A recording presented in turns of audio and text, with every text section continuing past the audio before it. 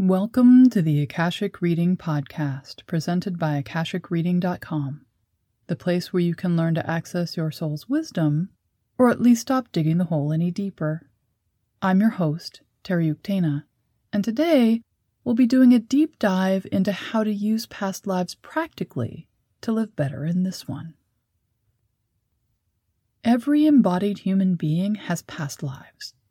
Most have an average of several hundred to several thousand human lives, depending on their personal education choices and or their profession as a mature soul.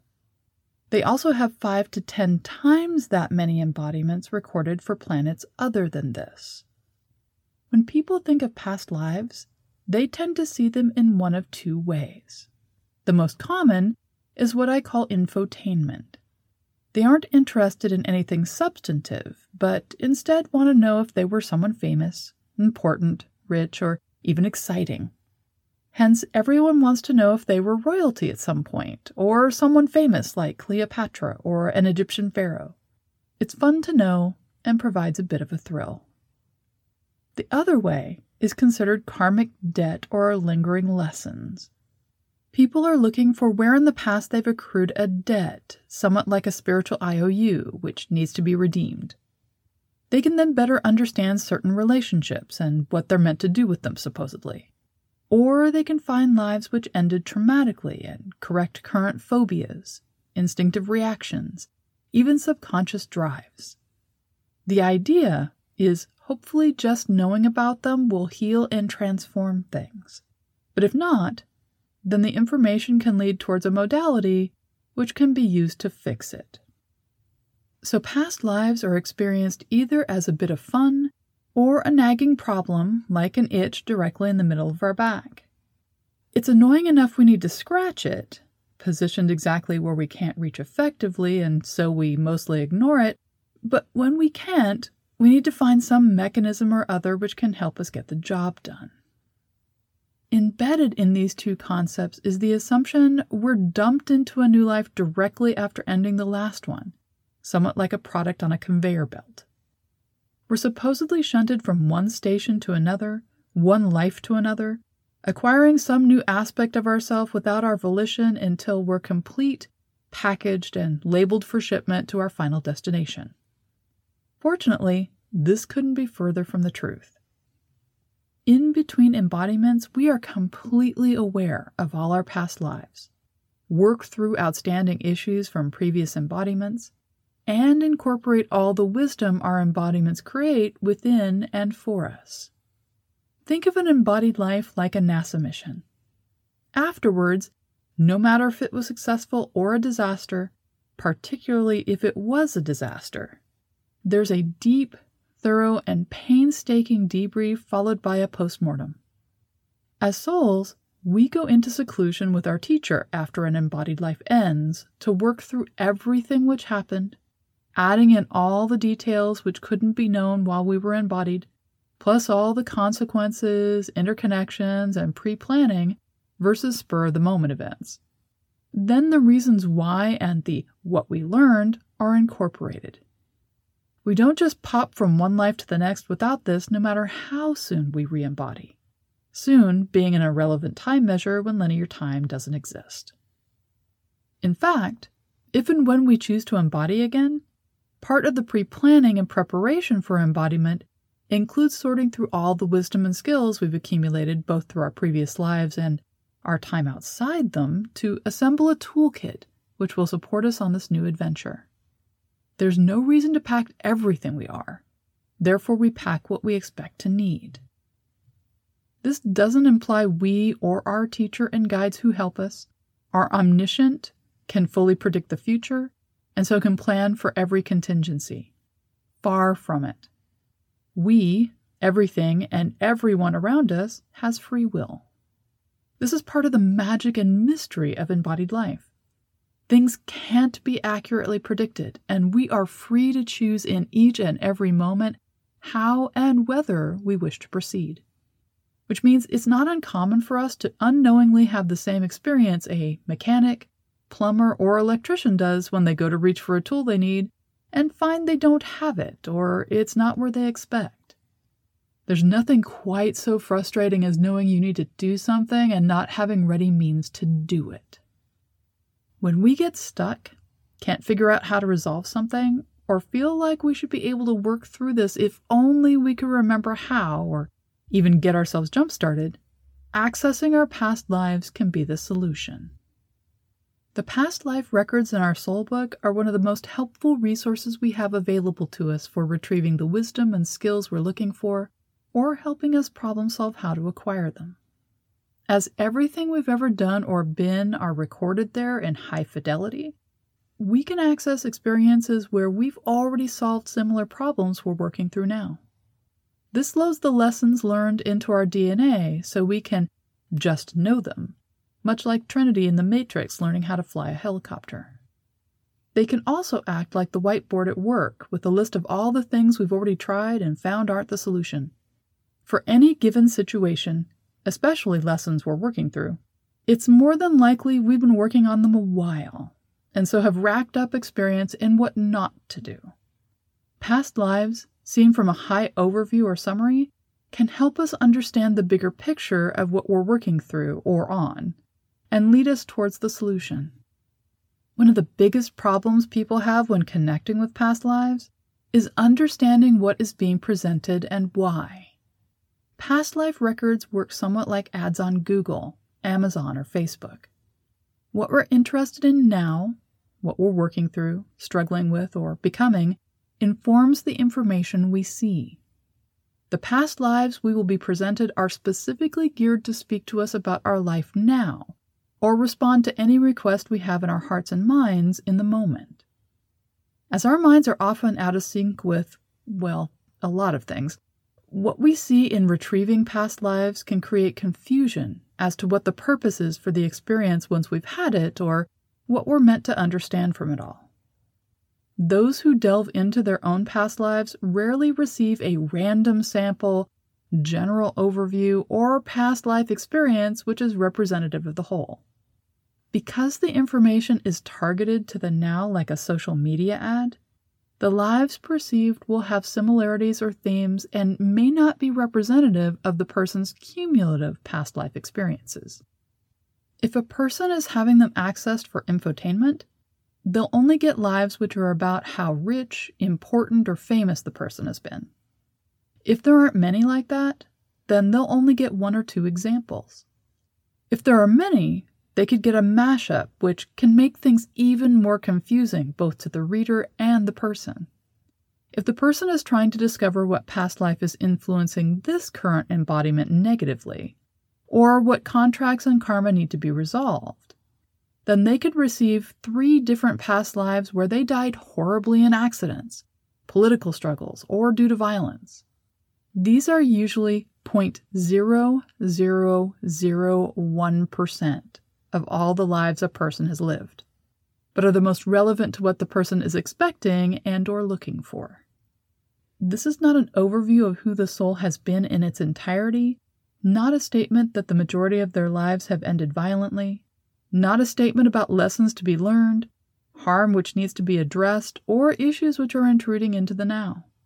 However, the information is being presented from dreams provided by our guides, readings with Akashic readers, past life regression, or even spontaneous vision.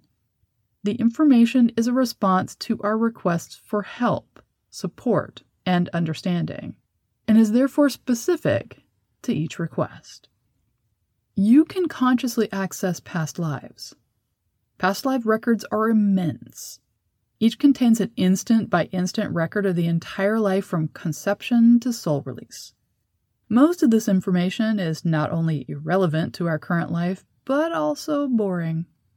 Watching it would be as exciting and informative as watching paint dry. For this reason, and also because we can become quickly overwhelmed by the emotions and memories presented, working with one is somewhat like watching an extended trailer for a movie. It's as immersive as we're willing to let it be and still retain our connection to this life. But it's brief, giving us only the part of the narrative which is relevant to our issue or question. What we see isn't necessarily the most important part of the life, what defined the life, or even a theme within it. it's the part most relevant to us now. Most methods for working with past lives require us to look through them one by one, like trying to find one quote in a library full of physical books. However, there are ways we can access and utilize them much more like Google or YouTube to find specific examples and answers relevant to our needs. One is to work directly with the past life sections of your soul book or Akashic record. Doing so consciously is a bit different than how students learn by reading one record at a time. In fact, it can seem like having to do things in reverse. Instead of centering yourself, holding a question in your mind, and then opening the book, you'll first open the book to the past life section, which is often the first half. Then center yourself and hold the problem to be solved in your mind, and ask for all the relevant entries which can help in the matter. Soul books respond in a variety of ways to these types of queries. One is to provide one-paragraph summaries for each life and event which is relevant. These can take up 1 to 2 pages and will appear immediately on the pages which have until this time seemed blank. Each is enterable if you need more detail, but it's often a better practice to try and see them as a collection. Patterns can then be seen. Solutions can become obvious. We can even easily see learning curves and long-term plans in this way. Books can also convert the relevant lives and experiences into pop-up 3D presentations and will mark the sections by clumping irrelevant pages together. So as you turn pages, a new pop-up will come up, and each one will have information relevant to the problem.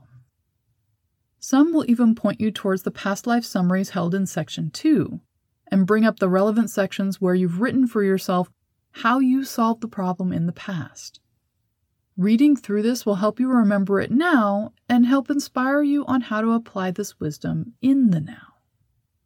I've found working with a soul book for this type of problem solving can at times be cumbersome, unless I'm looking for some very detailed information or to access a past version of myself to talk to them about choices they made. Going into a past life record in our soul book allows us to hold conversations with our past selves and get insights which might not be obvious from a historical record of events. What often works better is accessing your Akashic room.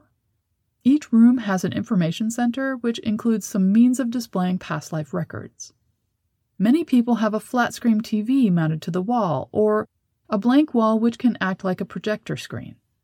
Without the restrictions of the book format, immense amounts of information can be displayed for you in a way which allows you to target solutions without getting distracted by extraneous information, media, or past emotional attachments. To use this method, find the area of your room where information can be easily displayed. While it can seem simple to begin working with your conscious mind and feel, think, or will your questions into being, it's handy to think of this area of your room like a futuristic computer screen, which is responsive to your commands, but isn't an authority which is curating things for you. Like with the internet, your wall has access to everything, but is directed by you for you.